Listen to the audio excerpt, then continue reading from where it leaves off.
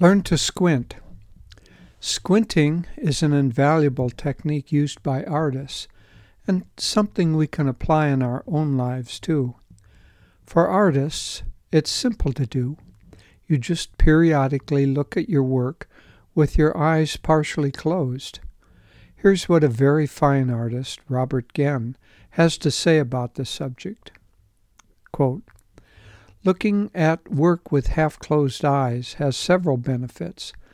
Simply put, squinting makes note of weak areas. Squinting tells you what's wrong and what's bad. Squinting lets you know where darkness or lightness might be added. Also, by drawing together the eyelids, you see the subject as more or less reduced to black and white. When work is viewed without the benefit of color, decisions can be more readily made. It seems that in standard easel working vision, you can't see the forest for the trees." End quote. Isn't that one of the common mistakes we make in life, focusing on the trees instead of the forest? If we apply the squinting technique to our lives, it will help us extract ourselves from all the details and see our major energy patterns. Doing this as a regular habit can help keep our lives on course. Even the position of the eyes is significant. Here's what Paramahansa Yogananda writes about the great yogi Lahiri Mahashaya. Quote, "His intense joy of God communion is slightly revealed in a somewhat enigmatic smile. His eyes, half open to denote a nominal direction on the outer world, are half closed also. Completely oblivious to the poor lures of the earth, he was fully awake at all times to the spiritual problems of seekers who approached for his bounty." How can we translate the physical squint of an artist into the mental and spiritual squint that would be so helpful in life? What is needed above all is to back off from involvement in the innumerable details and problems of daily living. Another way of describing a spiritual squint would be to look at the canvas of life through a mind that is half involved and half detached. See the broader goals of your incarnation. Are they poorly focused or set off to the side? When our minds are too involved in problems or too focused on the poor lures of the earth, we can't see the larger picture. The best time for a spiritual squint is toward the end of a meditation, when our minds and hearts are somewhat already withdrawn. Relax your gaze up toward the point between the eyebrows and spend a few minutes considering the broad patterns of your life. Do they line up with your aspirations? Or have you allowed your soul to get caught in the cobweb of little hopes, dreams, and worries? Once you perceive the weak areas and what's wrong or bad, as the artist said, it is time to get to work. Paint over those parts that should be eliminated and start adding more light and color to those parts that will bring you true joy. Swami Kriyananda said, "We're all works in progress. God isn't finished with us yet." With a squint and a half smile, Nayaswami Jyotish.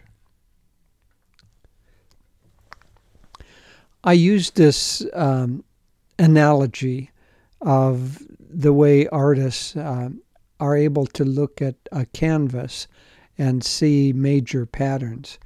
I use this myself regularly when I'm painting because you can get so caught up in little brush strokes or whether the leaves on this tree are exactly right or wrong that you forget to look at the overall painting. It helps, first of all, to step back from your painting and not be too close to it. As a famous artist said, paintings are to be seen, not to be nosed.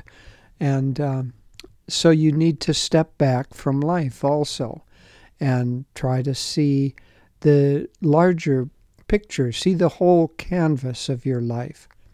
But then squinting is another technique altogether. What happens when you squint as an artist is, as this man, Robert Genn, explained, you reduce the details and you reduce the color almost to black and white. And what that does is it allows you to see the major patterns. A good painting has basically several blocks of energy, and the energy will flow from one block to another block. One might be made up of, say, rocks along the seashore, and that leads the eye into a wave, and the wave maybe leads the eye into a distant wave and then into a sunset, almost like you're weaving back and forth in the painting to get to a canvas that is well balanced and energetic.